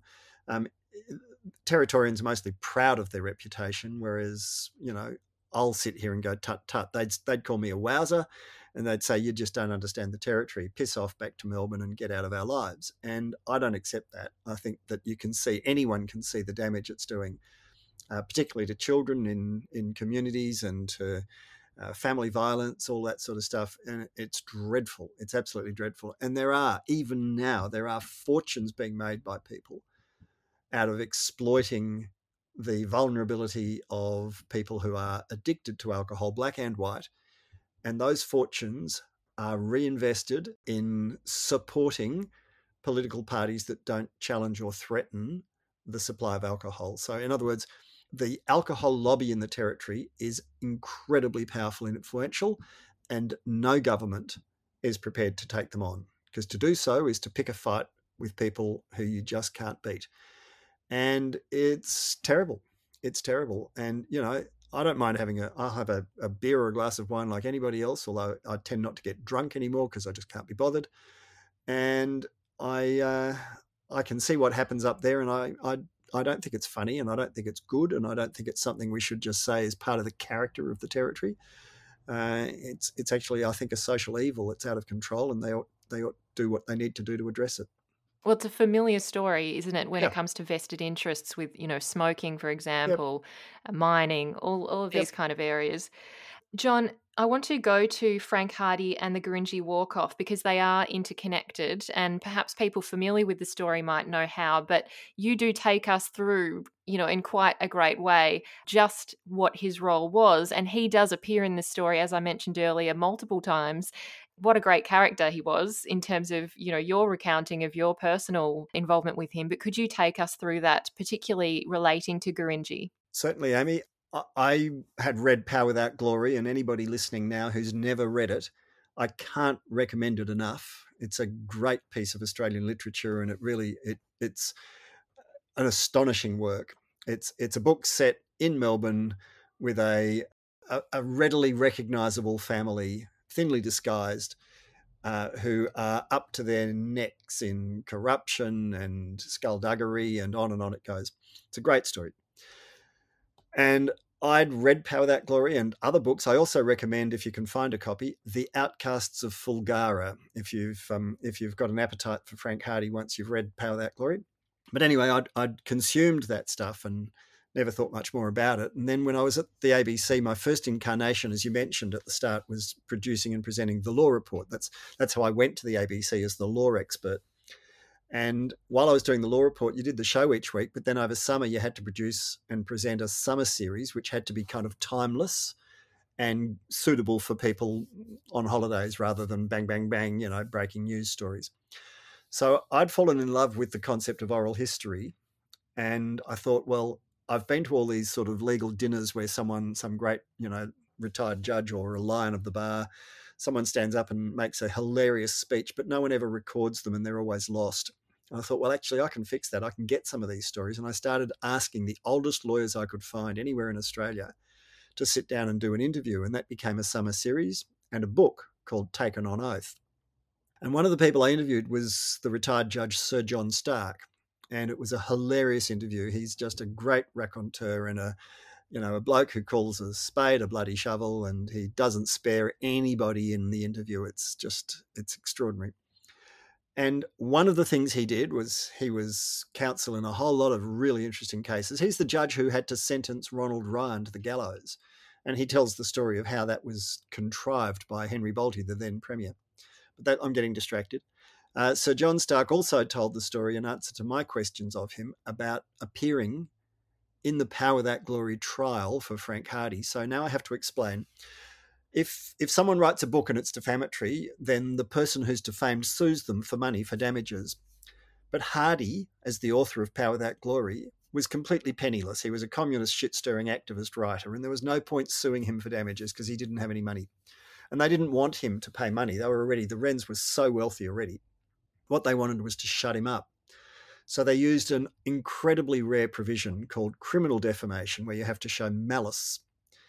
And the penalty for criminal defamation, if you win, and the police have to take the charge up, the penalty is you can go to jail and the book is banned. So the Wrens arranged for police to charge Hardy with criminal defamation, and Sir John Stark was one of his barristers, and he told the story about appearing for Hardy. So when I put all this to air as part of my summer series on the Law Report, I get this letter from Hardy a little while after, who's still alive and living in Carlton, who says, I hear you were talking about me. Can I come in and listen to the whole interview, not just the bits you put to air? I want to hear the unedited interview and what Stark says about me. And I went, whoa, Frank Hardy, you bet you can. How good is this? He's one of my literary heroes and a great figure in Australian literature. And so I invite him to come in, and I'm sitting there knee to knee with Frank Hardy. I'm lacing up a reel-to-reel tape on a machine and sitting there while he takes notes. And at the end of it, Hardy goes, would Stark talk to me? I've got more questions for him now. I want to ask him this, this, this, and this. So I get onto Sir John Stark and say, do you want another visitor? Frank Hardy wants to come and see you. And I kind of expected Stark to say, oh, piss off, go away. But he was bored. He was lonely. He was very elderly by then. And he said, yeah, sure, bring him down. So off we go. And I take Hardy down and he and Stark talk and chat away. And I get another story out of it because they're suddenly shedding light on all sorts of details about the case. And then Hardy decides, you're kind of handy, you're useful, you young broadcaster, you. And he starts asking me to find out other things that he's been trying to work out about why he was ever prosecuted. And he believed there was a kind of Catholic mafia in the police force who'd conspired with Archbishop Mannix and the Catholic hierarchy to try and rub out this communist shitstirrer, because the Catholic Church and the Communist Party were at loggerheads back in Australia. Menzies was trying to ban communism, and communists were regarded as a threat to the power of religious institutions because they wanted to shut them down. So I'm doing all this sort of ferreting around in my spare time, trying to track down the copper who charged Hardy, who agrees to speak to us. And then before we can get to see him, Frank Hardy suddenly has a heart attack and dies. And I wake up one morning to the news that the famous Australian author Frank Hardy died overnight. And I go, oh no, that's terrible. And I go to take some flowers around to his partner, Jenny Barrington, in Carlton. And without realising it, his whole family are there, his kids and their partners. And within a few days, I'm being asked, do you think the ABC would be interested in recording Frank Hardy's memorial service? And I go, blood oath we would. How about if we broadcast it live to air? And suddenly I end up being invited to be the MC of Frank Hardy's memorial service at Collingwood Town Hall, with 1,000 people in the hall, overflowing out onto Punt Road, and hundreds of thousands of people listening to us on the radio as we broadcast it live. And one of those eulogies, as well as his family and others, one of the eulogies was given by Gough Whitlam. And there I am standing on the side of the stage while Gough Whitlam, sobbing, crying openly, says how it was Hardy. It was Hardy who opened his eyes to Indigenous disadvantage because of Hardy's role inserting himself as he had as publicist for the Gurindji in the Gurindji walk-off. And another one of Hardy's books comes up called The Unlucky Australians, where he wrote the story of the Gurindji walk-off. So there I am on stage with Gough Whitlam. When he's finished, I go to usher him and help him down the stairs, and he just turns and just sobs on my shoulder. I didn't dry clean that suit for a very long time, maybe. And it hits me. Hardy's up there at Wave Hill for the Gurindji walk-off. It's just down the road from Thelma's pub. And I go, you know what? Hardy, the shit-stirring communist activist helping the blackfellas, Thelma Hawkes, the redneck outback publican who wouldn't let them in the pub and just ripped them off when they bought takeaway. I wonder if they ever met. and suddenly everything starts coming back and round again and again, and it keeps happening later on in various ways I tell in the book. And I start to revisit the Gurindji walk-off, and some of the things I find out, as I said before, about massacres and rape are truly distressing. And, you know, when you were taught Australian history, I'm sure your teacher did a fabulous job, but I'll bet you they didn't talk about massacres and rape when they were talking about Aboriginal Australians. We were taught, in my era, we were taught that the best thing we could do would be to smooth the pillow of a dying race. That was the phrase, that they were inevitably heading for extinction, and the best thing we could do was help them along the way and ease their path. And there were words I'd never heard and I'd never learned, and I had to find out what they meant, like miscegenation, and you've got to read the book to learn what it's about. And the more I dug and the more I went into it, the more astonished I was, and I thought, wow, this is another very powerful part of this story that I've quite almost accidentally stumbled upon. Well, it's true, you know, in my high school experience, it was only in English, actually, in English literature, that I learned about the stolen generation through Rabbit Proof Fence. But we didn't talk about the massacres, frontier massacres, genocide and rape, which you do bring up very fully. So the Gurindji walk-off at Wave Hill, it's known as the birth of land rights, and we all were taught, if we were taught anything at all, that it was done because of wages and land. But when you go back and look at the documents and read the petition to the Governor-General, it says we do this for our dignity, for our land, for our wages. And then there's one more bit, which has always been left out. And that extra bit is left out because it's just too hard. And those words that have been airbrushed out are, and we do it to protect our women. And I looked at it, I was at Kalkarinji, and I'm sitting there looking at the facsimile of the original that's on the wall framed, and I'm reading it going, holy shit, what was that about? And then I started asking questions, reading books, doing some more research, and again and again and again, and as I explain in the book, you find out about the sexual violence that was at the very core of the disputes in the early years of colonial Australia. And if we believe in truth-telling, and if we believe in treaty, and if we believe in righting the wrongs of the past, we simply have to stop pretending it didn't happen. Canada's done this. New Zealand's done this. What is wrong with us? Exactly. You were perfectly pointing out something that I think is really the crux of this, and you were saying that towards the end there, it was about respect. It was about respect for the women, obviously, who were suffering so greatly. And one of the stories brought it out, but maybe you can remember it better than me, that they would often send off the Aboriginal men into the bush on their horses while they would drive their cars back to the women to then rape them while they were away. They'd be on a muster and they'd be taking cattle off to market. And when they were far enough away so that the Aboriginal men couldn't get back home, because they were on horseback and they had to look after thousands of cows out in the bush overnight, and the white stockmen and the ringers would get in a car, drive back, rape their daughters and their wives, and then be back in camp as if nothing had happened. And, you know, it's a terrible, terrible story, but it's true. And it's all there if you know where to look. Yeah, and it's something that I certainly didn't realise, as you say, it was about wages. We're always told it kind of seemed like a rights situation at work. It was in part, but then there's this other bit that was just too hard to talk about, so nobody ever did. Well, it's about time that we did. It's about time. It's like the Me Too movement. Okay, we have to deal with this stuff. We have to be prepared to go where we need to go.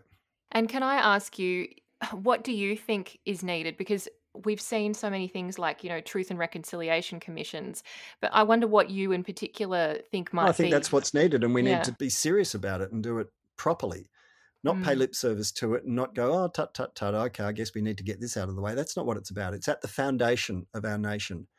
And if you're serious about it, it means recognising that we don't decide. You and me, as two white people, we don't decide what Aboriginal people are entitled to.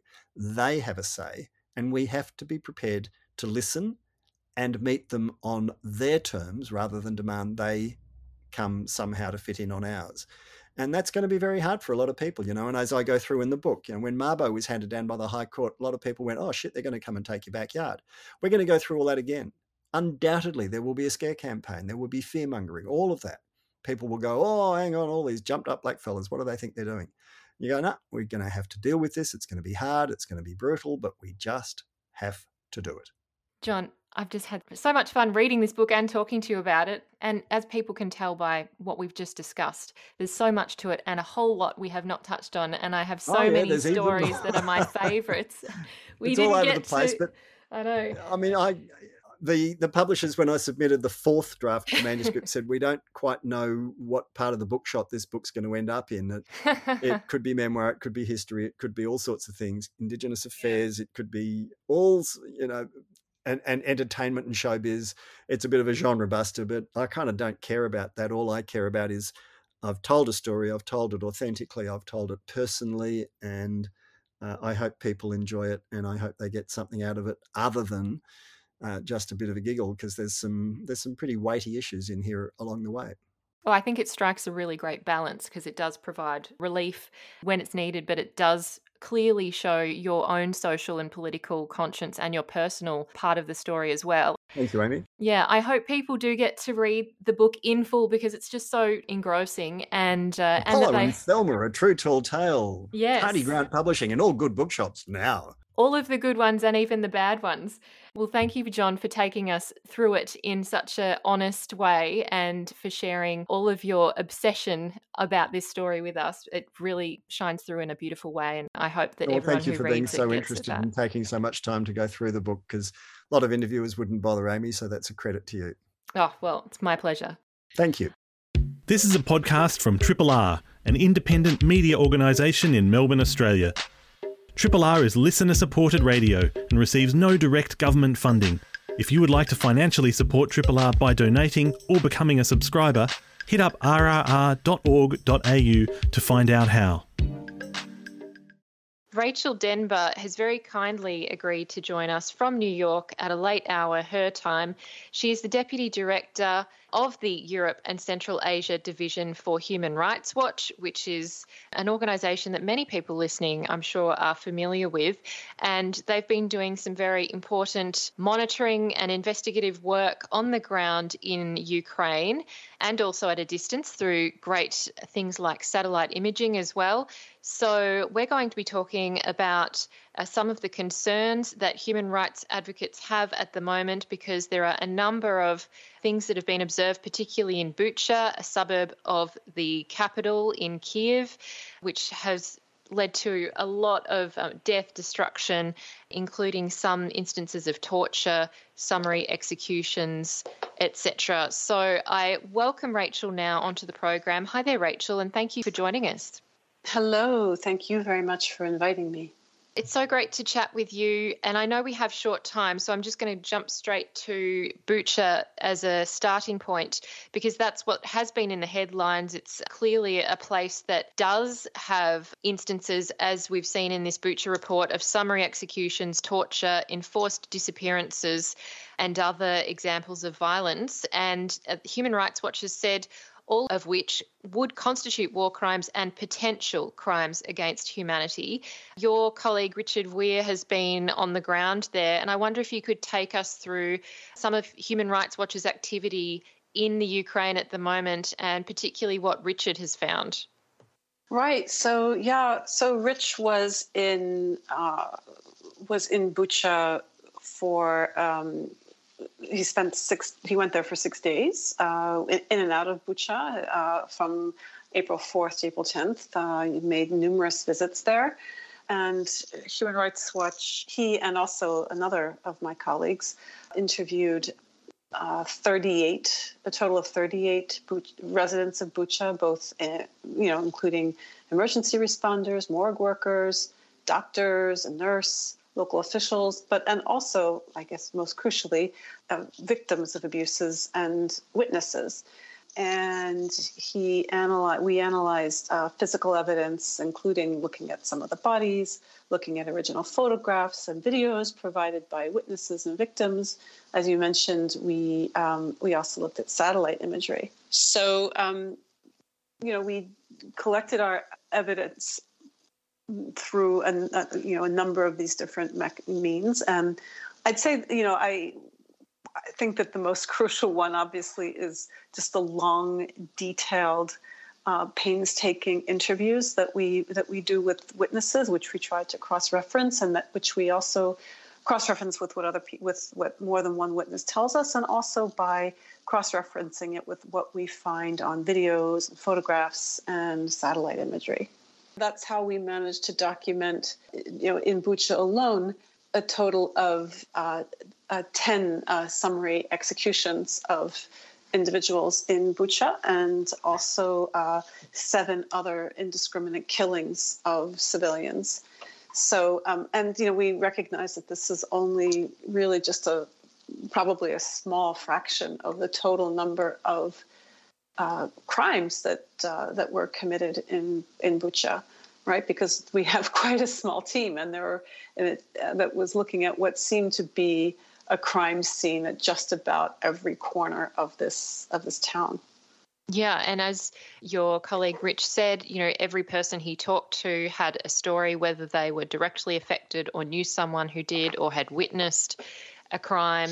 And the chief regional prosecutor in Bucha, Ruslan Kravchenko, told Human Rights Watch on April the 15th that 278 bodies had been found at that stage in Bucha. Right. Mm-hmm. Yeah, since Russian forces withdrew. And prior to the conflict, Bucha had a population of 36,000. What are your thoughts in terms of how and when we might know the true extent of what happened in Bucha, given that mass graves are still being discovered and clearly it's a very dangerous situation being there? Well, there was a mass grave that was discovered in Bucha, and it had been dug by local people because they needed a place to dispose of the bodies. And, now that grave has been opened and the bodies were exhumed under the watchful eye of investigators from the prosecutor's office and other experts. And right now, that Bucha at least is under control of Ukrainian forces. So hopefully, aside from obviously the issue of unexploded ordnances and potential booby traps, thank goodness now it's safer to go now than it was, say, a month ago. But your question is a very good one. How long will it take? Justice can be. The most important thing is that justice is delivered, and I don't think that justice can be rushed. And investigations can't be rushed. That's why it's, you need to make sure that you have the right kind of experts and that they're able to do their job and that the evidence is preserved so that they're able to do their job. And that's why one of our key messages, both to the Ukrainian authorities and to, ICC investigators and to the various governments that are now in the European Union, governments of various countries of the European Union, which have universal jurisdiction laws, which means that they can prosecute cases of war crimes even if they don't take place in their own countries. There are all these overlapping efforts to ensure accountability.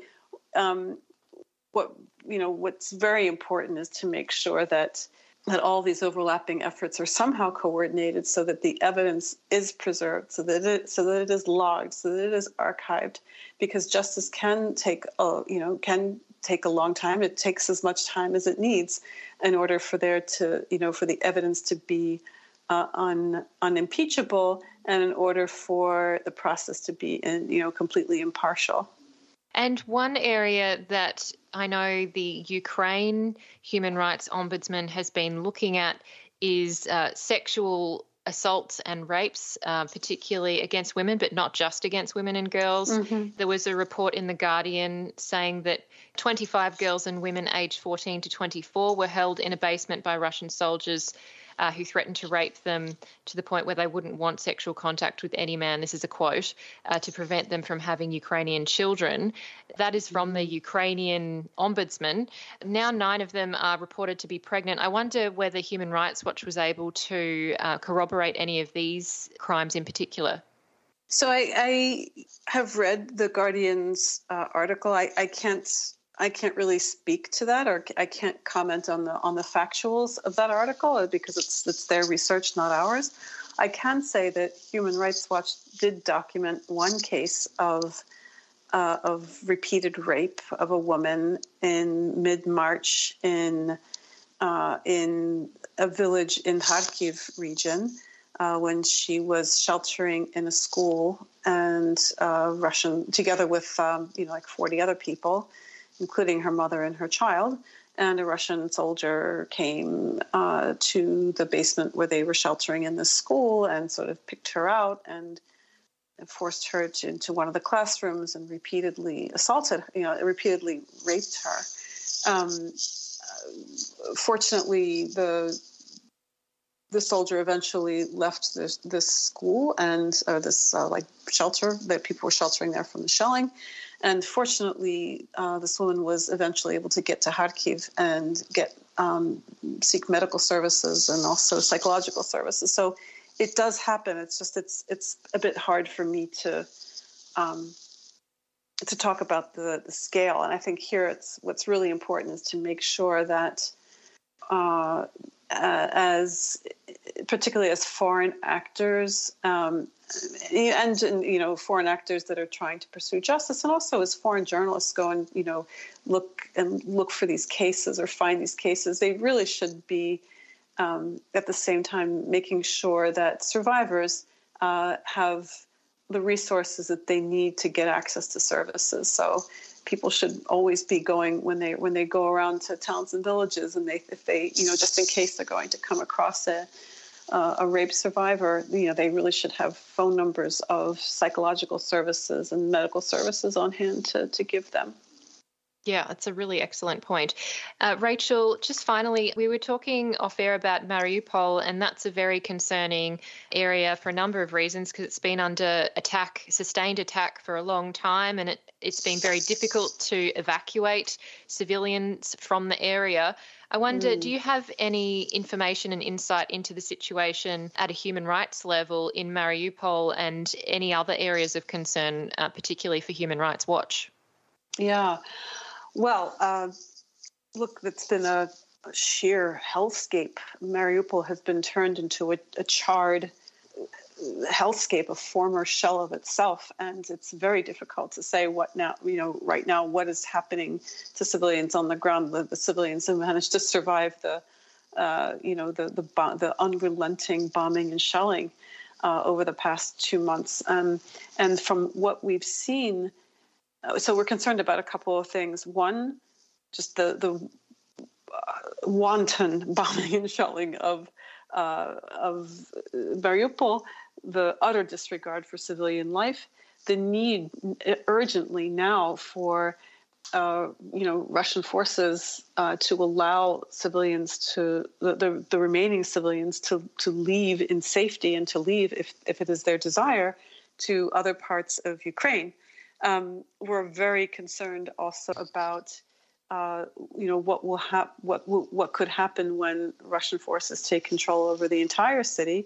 If that happens, looking at what they've done in other towns and cities that came under their control, like Bucha, like some of the other smaller towns and villages that my colleagues have been to in a couple of the, in Kiev and Chernihiv regions where we've documented summary executions and forced disappearances and torture, not just in Bucha, but in other places as well, though on a smaller scale than in Bucha. It certainly raises concern about what Russian forces will do when they establish full control, if they establish full control over Mariupol. So that's one set of concerns. Another set of concerns is, again, just letting the need for civilians to be able to leave in safety and to be able to leave to go to other parts of Ukraine, which is if that's their desire. We have spoken with people who were able to leave Mariupol, but were diverted instructed by Russian military, either at checkpoints or in other circumstances, to go to other parts of Russia-occupied Ukraine or to Russia itself, and that's a pretty serious violation of the Geneva Conventions. Russia's an occupying force in Ukraine now. It's an occupying power, and it's actually quite a serious violation for an occupying power to compel or to give civilians no other choice but to go to other occupied areas or to the occupying power itself, right? Because and it's not really it's not really a free choice if what the Russian forces tell you is, well, you can either stay here and die, or you come to Russia, but we're not letting you go to Ukraine, to other parts of Ukraine. That's not a free choice. No. And we have seen recently breaking news in the last 2 days that Ukraine's President Zelensky has claimed that about 500,000 people, including 5,000 children, have been forcibly deported to Russia's Federation from the occupied areas of Ukraine. Now, obviously, it's going to be hard to be able to cross-check that, but I can't speak to the numbers. I couldn't confirm those numbers, but I can definitely tell you that we have documented cases where people were clearly, where we had situations that involving civilians that fit the definition of forced transfer to a T. That bears all the hallmarks of a forced transfer. Yeah, and certainly when you've had no access to food or clean water or electricity like many in Mariupol, I know it must be a really difficult situation to be fleeing from. So if they can flee at all. Rachel, thank you so much for taking us through some of the concerns of Human Rights Watch, and I do implore everyone to read the Bucha report and also to check out your colleague Richard's videos, which he's also filmed some interviews on the ground with some of these witnesses and victims themselves. So I appreciate your time today. Thank you so much. I've just been speaking with Rachel Denber from Human Rights Watch. She is Deputy Director of the Europe and Central Asia Division. I'm Amy Mullins, and you've been listening to the Uncommon Sense podcast. Uncommon Sense is a radio show broadcast on 3RRR FM in Melbourne every Tuesday between 9am and 12pm.